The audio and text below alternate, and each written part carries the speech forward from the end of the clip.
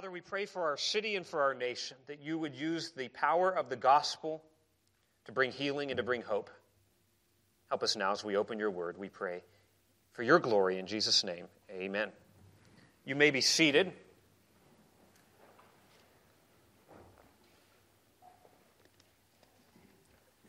A 2015 article from the Times of Israel begins this way. The unassuming slab of limestone doesn't look like much. It's crudely fractured and chipped on its sides, pockmarked with age, and is perched not too prominently on a shelf at the Israel Museum. But a smoothly hewn face and crisply etched Greek letters, still bearing faint traces of red paint, belie monumental significance. Pretty captivating intro to an article, wouldn't you think? Now, what is this article about in the Times of Israel? What is this slab of rock that belies monumental significance?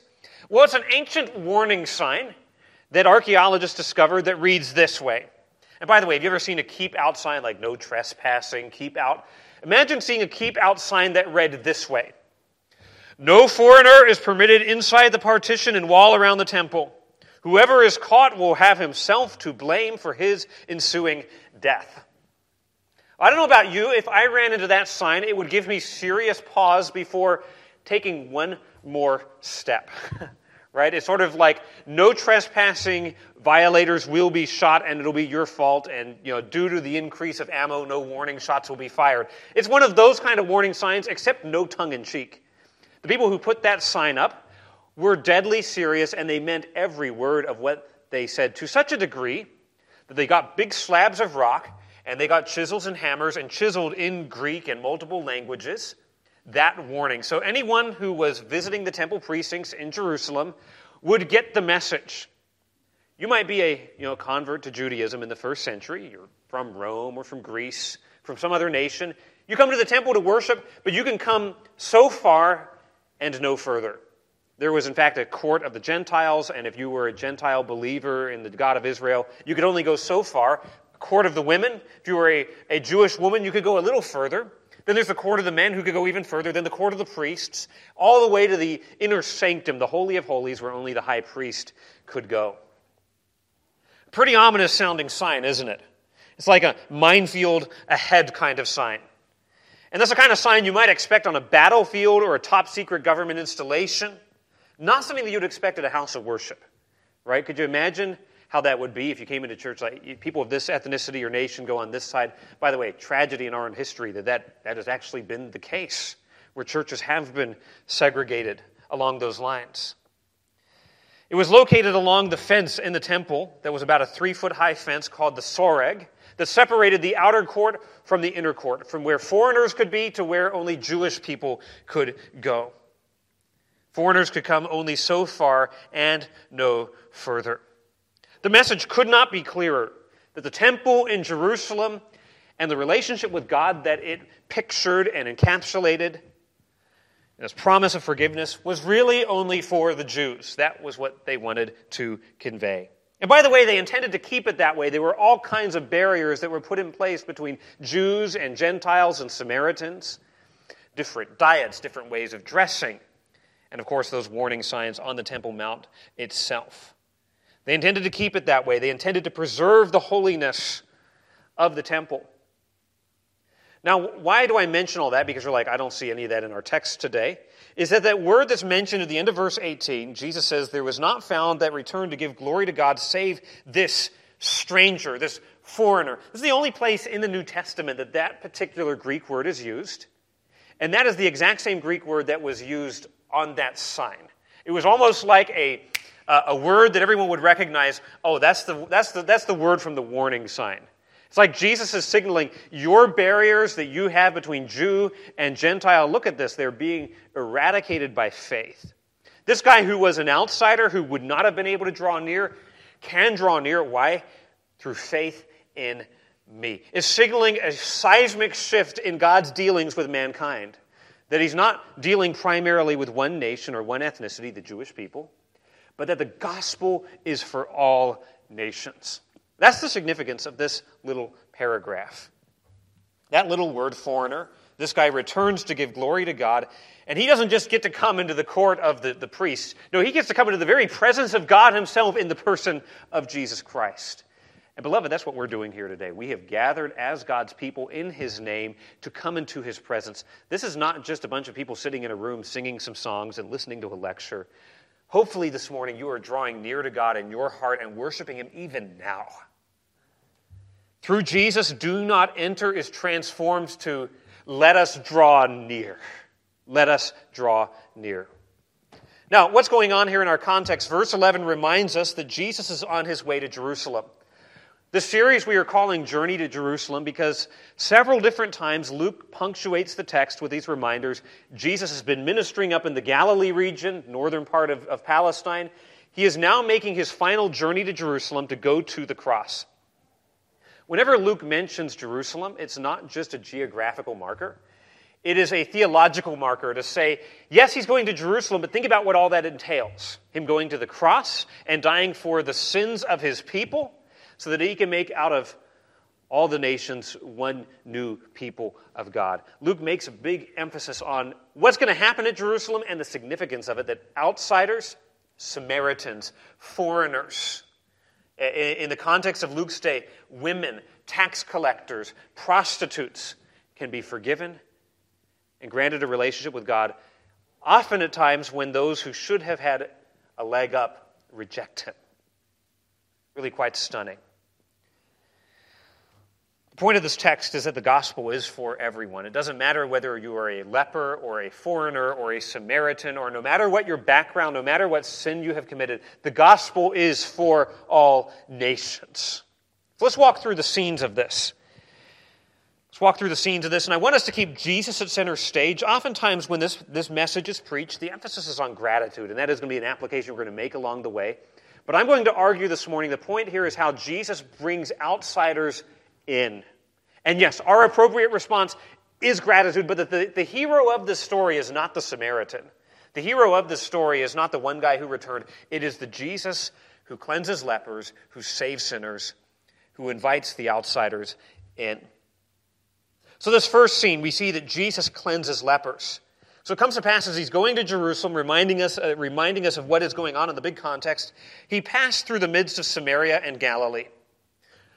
So here he is moving from north to south, and we've got Galilee in the north, Judea, Jerusalem in the south, Samaria right in the middle. Now we've talked about this before. Jews hated Samaritans, Samaritans hated Jews. And this was not just a racial thing, this was also a religious thing. The Jews regarded the Samaritans as utter and complete apostates. They had mingled the true worship of God with their own inventions. They had their own edition of the Bible and did all these things that the Jews were like, that's not okay. They worshipped in Mount Gerizim instead of Jerusalem.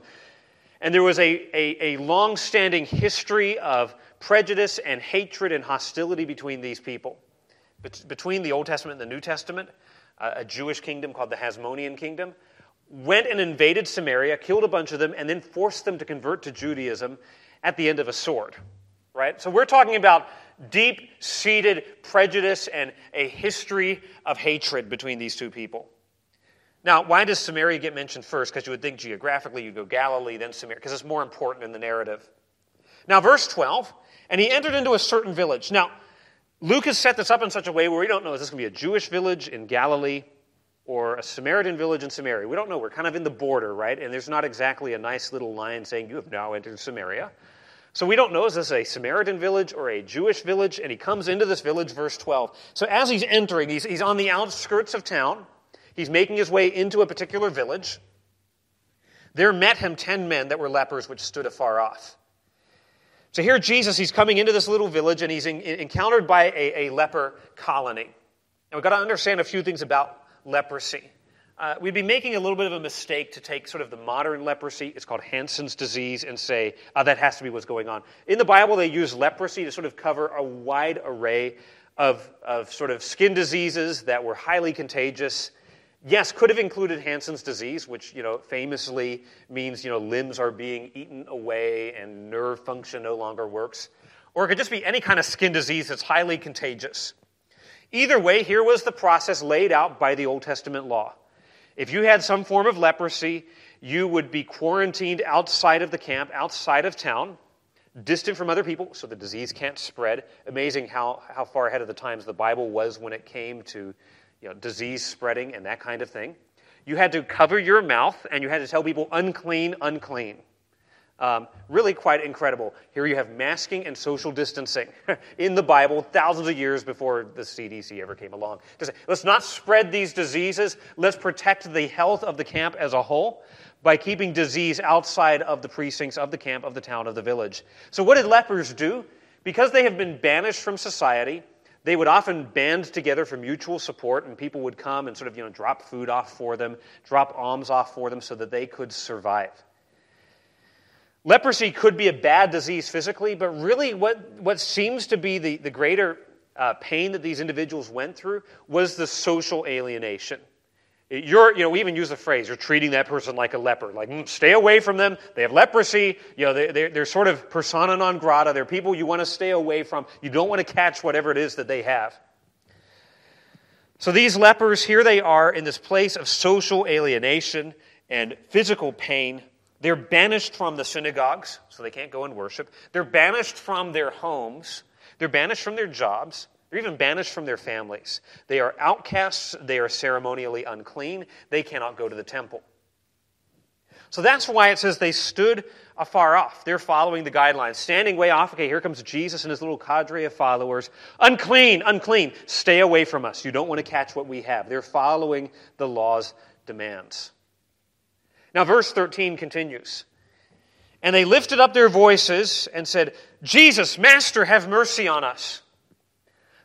Now, how do they know who Jesus is? Earlier in Luke's gospel, we find out that Jesus' reputation is spread far and wide. They know who he is. Maybe they've heard him preach. Maybe they've seen him at a distance before. They know his name. And they know that he is one who has cleansed lepers before. You can go back to Luke chapter 5 and read an account of him cleansing a leper. He has healed. He has raised the dead. They know here is an individual who can help.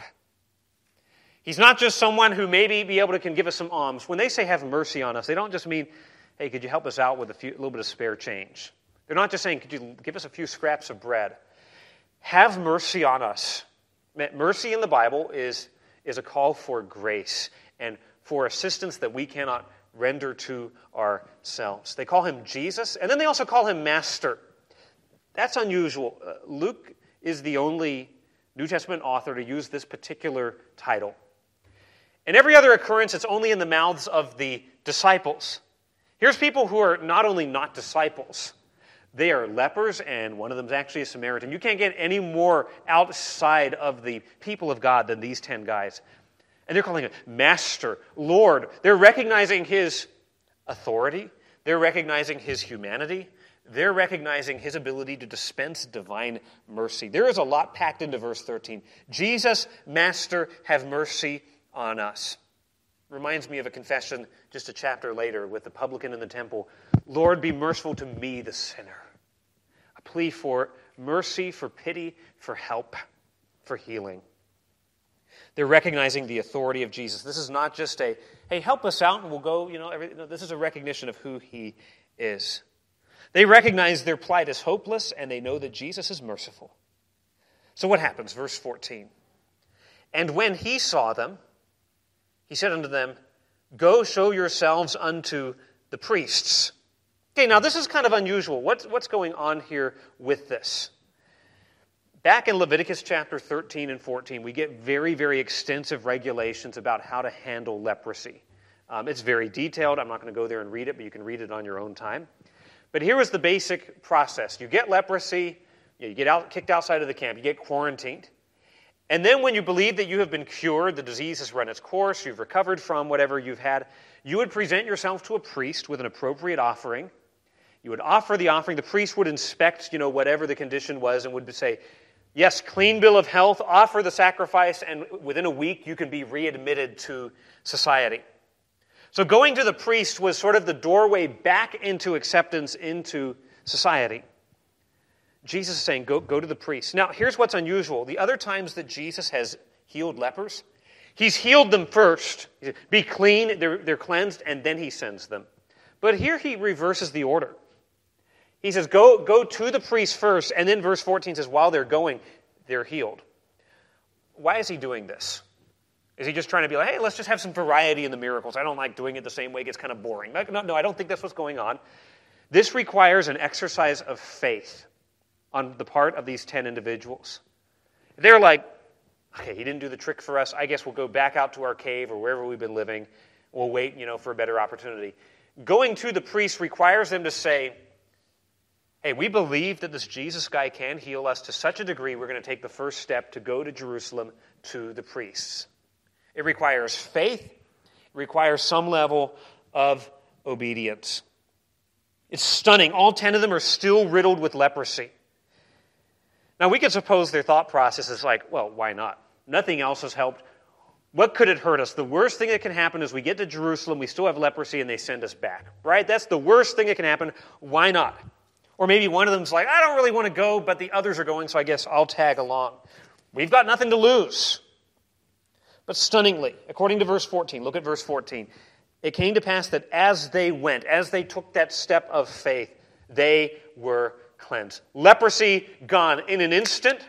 Leprosy gone totally. Leprosy gone completely. Leprosy gone permanently.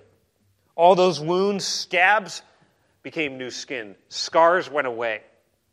If they had the expression of leprosy, this Hansen's disease, limbs begin to grow back that had been eaten away by the disease's corruption. Here they're healed. Now there's some echoes here of another story in the Bible that involves leprosy. Remember the story of Naaman? In the Old Testament, 2 Kings chapter 5. Naaman, like the one guy in this story, is a foreigner. Naaman, like the guy in this story, is healed from a distance. Naaman, like the characters in this story, is required to do something, like take a step of obedience and faith. In his case, it's to go dip yourself in the Jordan River 7 times. There's some echoes here where Jesus is saying, like the Old Testament prophets, I am here to declare the voice of God, to declare the word of God, but I am more than a prophet. Here he does a healing at a distance without touch. Just reminding us, it's not that there's a magical touch that Jesus has, right? Like, ooh, and he heals people like some kind of Benny Hinn thing. But rather, the power is simply in his person. It's not some powerful word that he names it and claims. It's not some magical touch. It's not in some kind of parlor trick where he convinces them that they're better when they're not, where he's playing mind games. It's simply through his power and his authority, through his divine nature as mediated by the Holy Spirit of God. Now, Jesus cleansing lepers, how does this, what do we get from this? I'm going to argue in a little while that of the 10, only one of them is genuinely saved. But in a larger sense, this cleansing from leprosy is something of a picture of the need that we all have. All 10 of these guys, it's like a microcosm of humanity. All of them are in the same boat. All of them face the same plight. What seems to be implied later on, we've read these verses, the one guy who comes back as a Samaritan, the implication is that the other 9 are Jews. Normally Jews, Samaritans wouldn't hang out. But listen, when you are all banished from town, kicked out of the city, those things, those artificial distinctions we make between races and groups that are social constructs, they don't really matter anymore, right? Because of the same plight that we all have as sinners. In fact, Romans 3 makes this argument. There is no difference, for all have sinned and come short of the glory of God. There's no difference between Jew and Greek, between black and white, between rich and poor, or Democrat or Republican. We are all in the same sinking ship, right? We are all sinners who are on our way to hell, and it does not matter what kind of life you lived, or what kind of house you lived in, or what economic bracket you were in, or how you voted. None of those things matter. We are sinners. We are dealing with this corruption of sin that is eating away at our soul, and banishing us from the people of God, and banishing us away from a relationship with God and from the presence of God.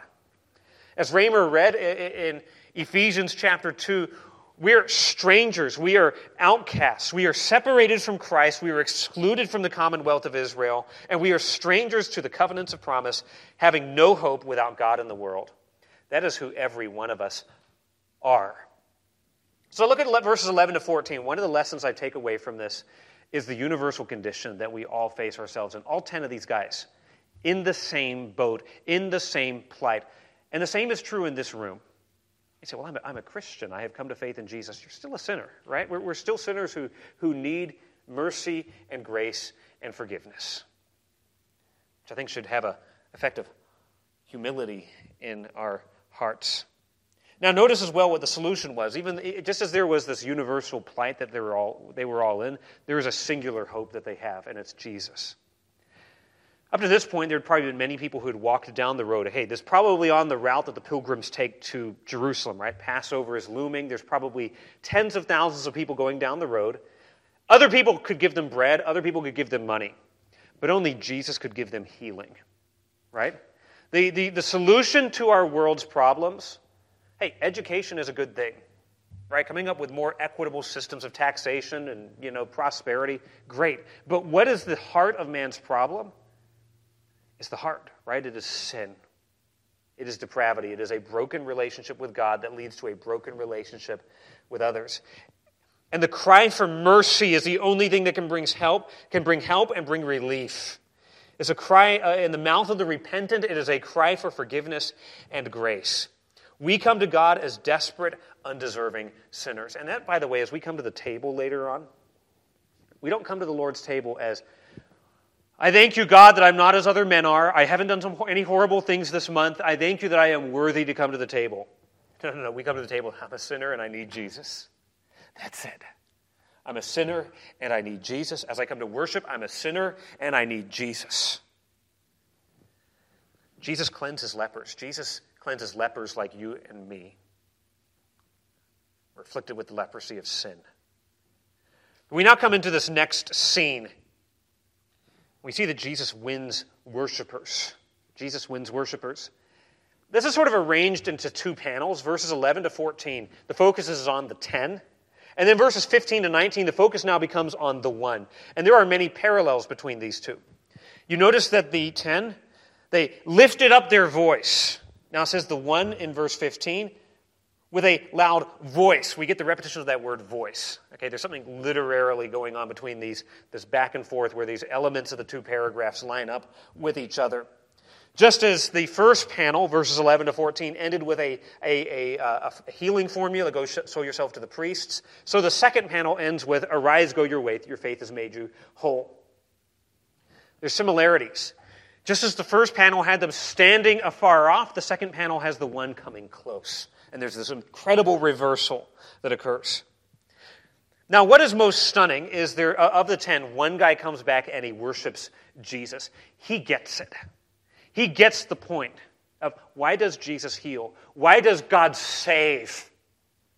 Let me tell you, beloved, it is not ultimately for us, it is ultimately for Him. He saves for His own glory. He saves sinners so that we would become worshipers.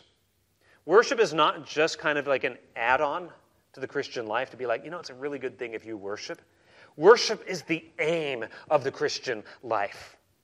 Worship is not just a nice possible outcome or result of salvation. It is the purpose of salvation. So what are the characteristics of genuine worshipers? Because I think this guy gives us an incredible portrait of what does a real worshiper look like. What does a real worshiper look like? You think, well, a real worshiper comes to church. Well, listen, you can be here at church and not be really worshiping God.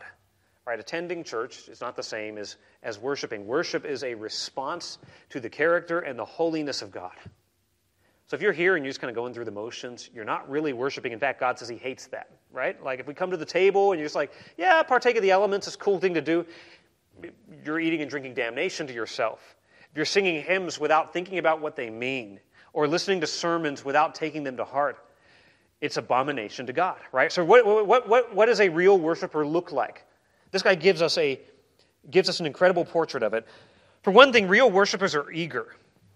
So this man, in verse 15, when he saw that he was healed, turned back with a loud voice, glorified God. There is eagerness and enthusiasm and passion here. Here he comes back he's on his way. Right here, he's off to the priest. Jesus said, go to the priest. And he looks down, he's like, man, the leprosy's gone. The spots, the skin disease, the scabs, it's all gone. And in that moment, there is an epiphany. Now, I don't know if the others noticed, if they were like, yeah, leprosy's gone, but Jesus said, go to the priest, so off to the priest we go. But this man saw something that the other 9 did not. It was, as it were, the eyes of his faith were open. This is an awakening of sorts, as one commentator put it. So verse 15, when he saw that he was healed, he noticed something that the others did not. The eyes of faith are open. In an instant, he experienced an eye-opening, if you will, a new birth. He was brand new. He recognized that Jesus was more than just a great healer, right? He recognized that Jesus was more than just an itinerant teacher wandering the hillsides of Galilee. For him, the thought now is forget the temple, forget the priests, forget being given the clean bill of health and welcomed back into society. I don't even want that. His priorities have changed. For the other 9, go back to the priest, clean bill of health, we can go home. For this guy, he says, home for me now is Jesus. The temple for me now is Jesus.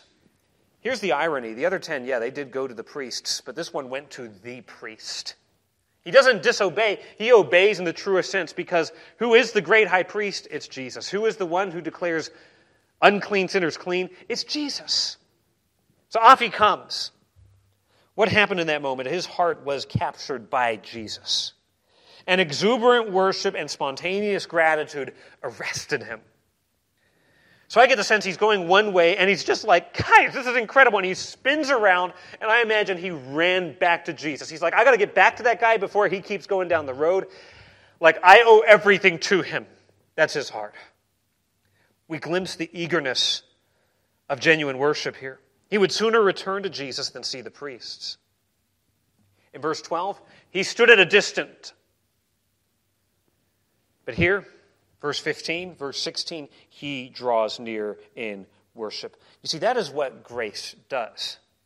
We were distant from God. It's just a formal thing. There's God way, way, way out there.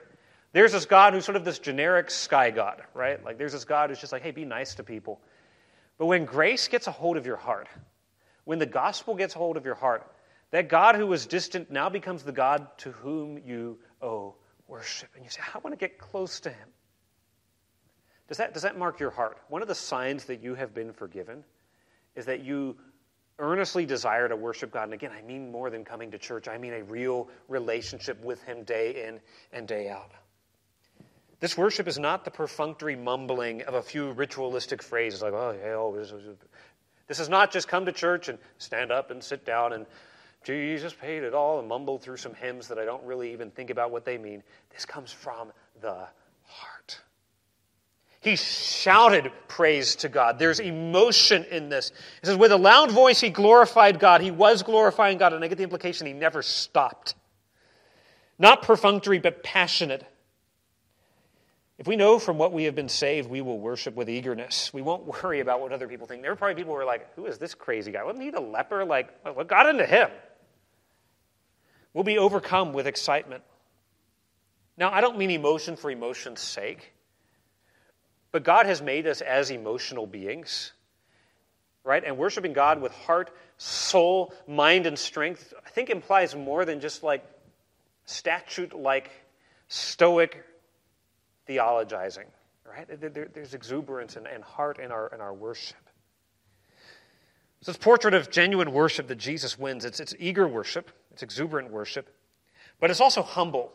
So we see him, he's glorifying God. Look at verse 16. And he fell down on his face at his feet.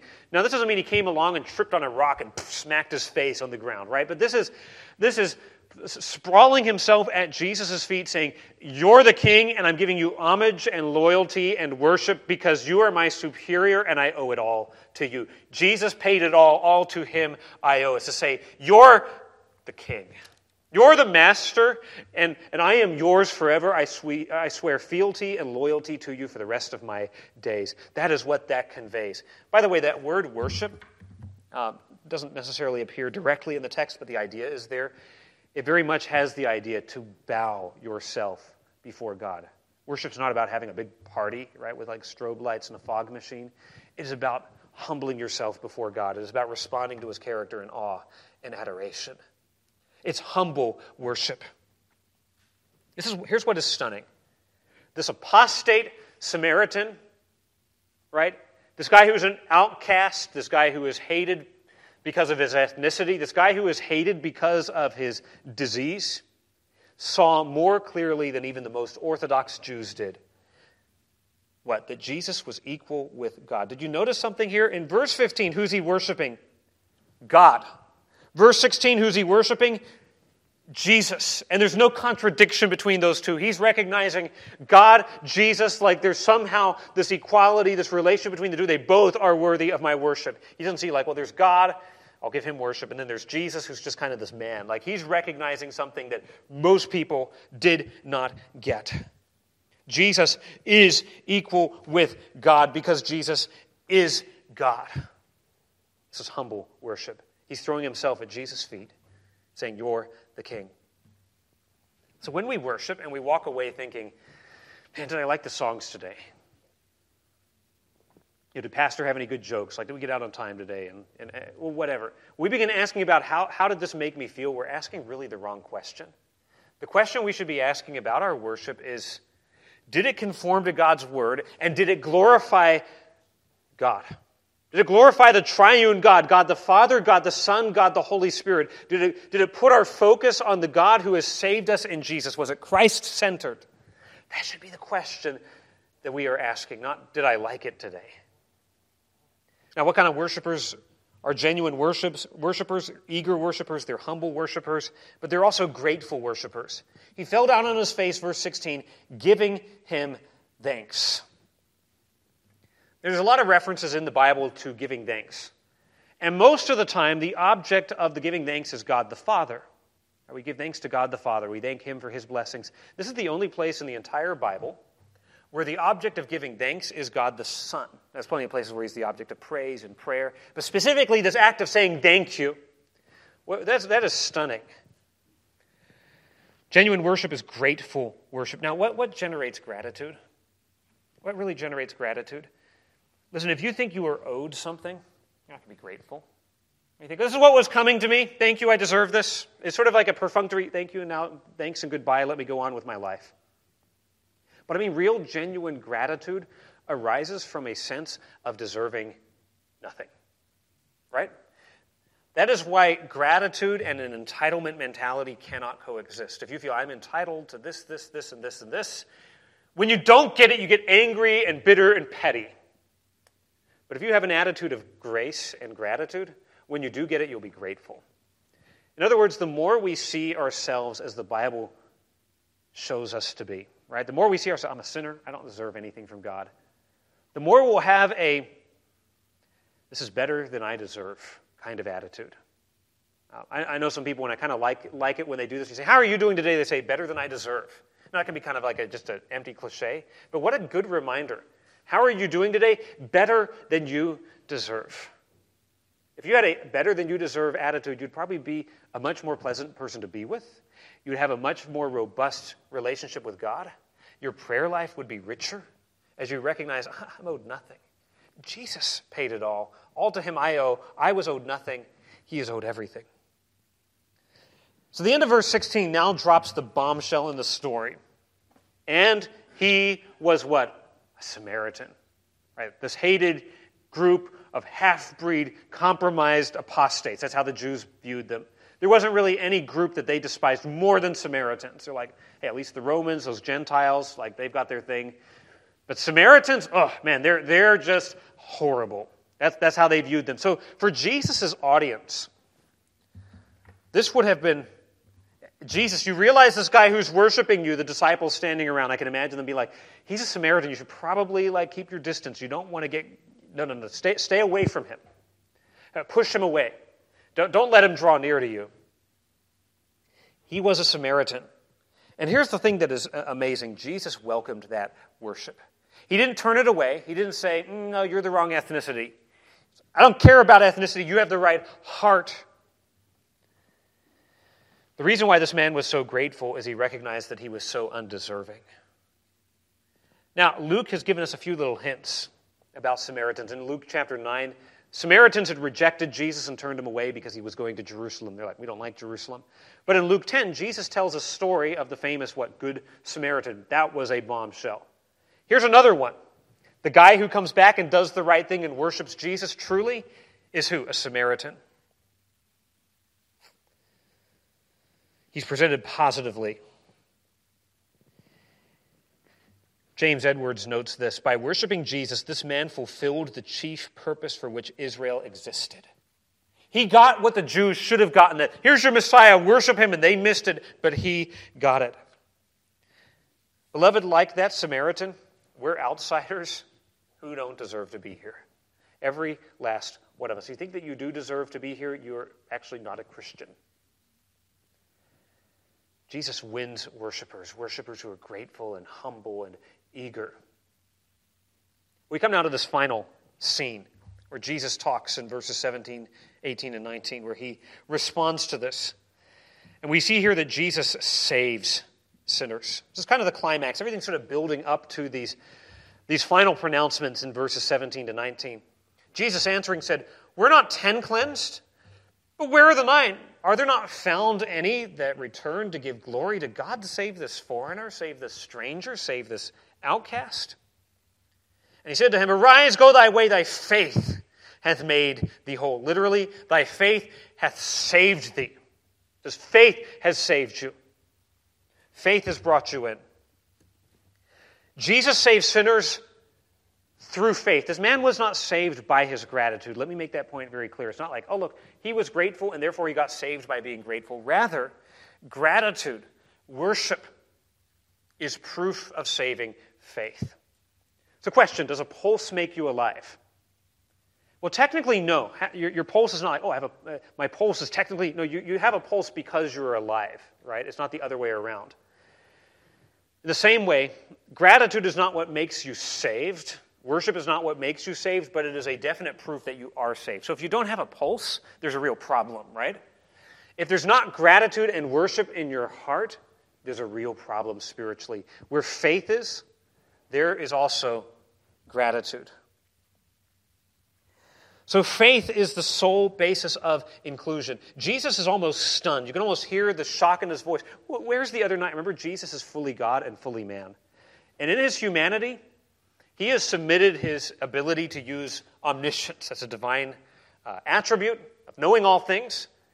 That's part of his divine nature. He has submitted that to God the Father to be mediated by the Holy Spirit. He's not just willy-nilly using his omniscience. So in his humanity, right, there's almost shock at, where's the other 9? Like, I healed all 10 of these guys. Why are the other 9 not coming back to worship? Why are they not coming back to give glory to God? The other 9 perhaps were so caught up in the excitement of their healing that they did not bother to return to Jesus. They received a blessing from Jesus, and they were so excited about getting back to life that they didn't bother getting back to Jesus. So only the foreigner, the stranger, verse 18, that's that term we talked about at the outset of the message. The one who had his, the foreigner, don't come any closer or you'll die, gets closer than any of the others. The other 9 could have gone much closer in the temple precincts, but only this one got into the very presence of God in the person of Jesus. This word was a catchword among the Jews, a verbal boundary marker between Jews and Gentiles. The Jews felt like they had exclusive claim on God, that they alone worshipped him correctly. But the irony of the story, it is the one, the outcast, who returns and worships. Why was he included? Well, he was included by the grace of Christ, but he was included because he exercised saving faith. It is faith, not ethnicity. It is faith, not national heritage. It is faith and not good works. It is faith, not baptism. It is faith, not church membership. It's faith, not being a moral, nice, good person, that includes us in the people of God. In a few moments when we celebrate the Lord's table is open to all who are in the family of God. So how am I made part of the family of God? By exercising saving faith and reliance in the Lord Jesus Christ. It's a family meal, family dinner. Now verse 19 is the key statement. Arise, go thy way, thy faith hath made thee whole. Here's the man sprawled out before Jesus in worship, and Jesus says, go on your way. Live your life. Faith literally has saved you. That's what the Greek word there refers to. Now, it could refer to healing. Your faith has saved you from the sickness you had. You're now physically whole. You're physically healed. But the implication here is, hey, listen, all 10 of them were healed, right? That's pretty clear in the text. All 10 received this physical blessing from Jesus. But there was something different that the one got that the other 9 did not. What is it that he got? he got a relationship with God through Jesus. He was saved from his sin. The other 9, it seems to be, were not. They experienced physical healing, but not spiritual salvation. You see, while all were cleansed, only one was saved. Beloved, there is a difference between experiencing blessing and receiving salvation. There is a difference between experiencing blessing and receiving salvation. We live in the Bible Belt where people have a sort of generic respect for God, for Jesus, for prayer, for moral living.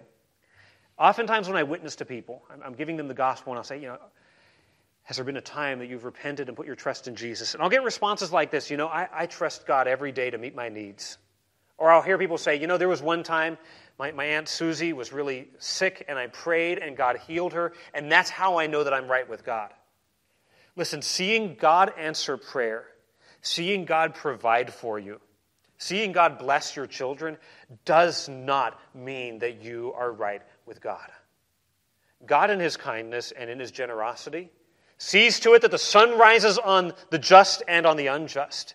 God sees to it that the rain falls on the just and on the unjust. Both saved and lost experience the common grace, the blessings, the kindnesses of God. Just because you've experienced healing, just because you have had some kind of a spiritually significant moment in your life where you said, man, I prayed and I felt something, does not mean that you've exercised saving faith. All 10 cried out for mercy and had the leprosy taken away, but only one returned and had his sins forgiven. And maybe you're here today and you are trusting on a religious, spiritual experience you had at some point in your life. Man, I was sitting in a revival meeting and there was singing going on and I just felt something. The music was playing softly and I just felt something and I signed a card or I raised my hand. Or you're saying, one time I was sick and I called out to God and in sort of the foxhole and man, He delivered me. That's all good and well, but that does not mean that you have repented and believed in Jesus. The question is this: are you trusting in Jesus Christ and Him alone, His death on the cross for your sins to forgive you? Has the issue of your sin and your relationship with God been settled on the basis of what God's Word says? There's an eternity of difference. There'll be many people who stand before God one day and will say, Lord, Lord, I had a spiritual experience. Will you not let me into heaven? But spiritual experiences do not mean that you enter into heaven. You can experience blessing and you can receive salvation, and they're not necessarily the same. Here's another lesson we take from this. It is faith that makes the difference. Now, what is faith? Faith is not just a generic, like I believe in God. Even the demons believe in God and they tremble, James tells us. Demons believe that God's real, right? They believe probably even in a stronger fashion than any of us in this room, and they're not right with God. Simply believing that there's one God, simply having an orthodox confession of faith, does not mean that you are saved. Genuine faith is saying, I know that I'm a sinner. I know that I deserve God's wrath. I know that I deserve His judgment. And I am going to collapse in and put my confidence in the death and the burial and the resurrection of Jesus Christ, and I'm going to submit to Him as my Master and my Lord. What this Samaritan did, I'm going to sprawl myself out before Him and say, I'm yours. That's faith. That's saving faith. It's trust. It's confidence in His promises. Like the Samaritan, it calls out for mercy and it returns in worship and enjoys forgiveness. Another lesson from this, there's a difference between superficial faith and saving faith. All 10 exercised some kind of faith. They had to believe Jesus enough to say, you know what, we'll go to the priests. But only one believed Jesus enough to say, I'm going to come back and worship. And only one left forgiven. At the end of the day, there is no difference between Jew and Samaritan.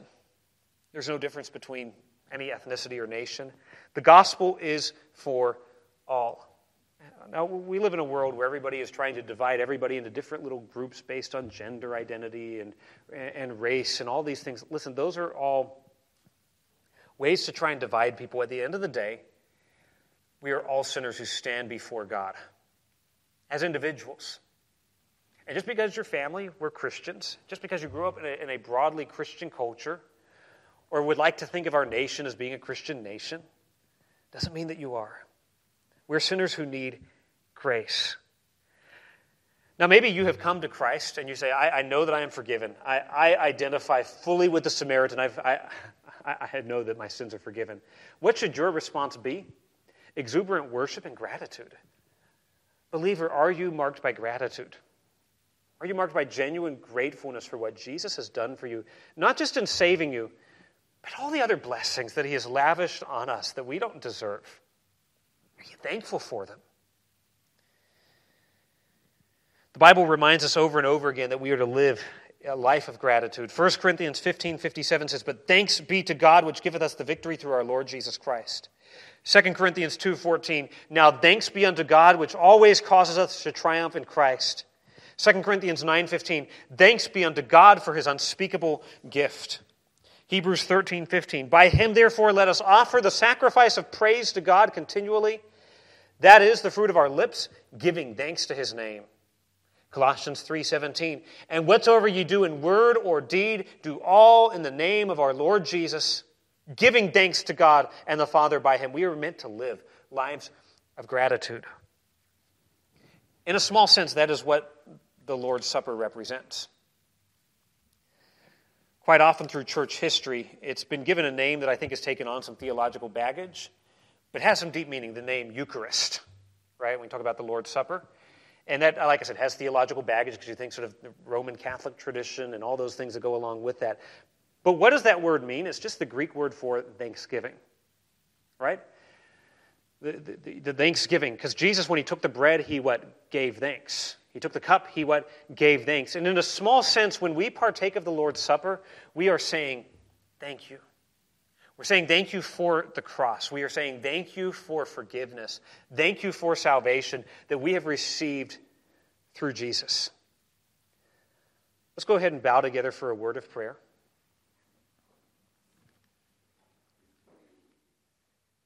And I think it would be highly appropriate right now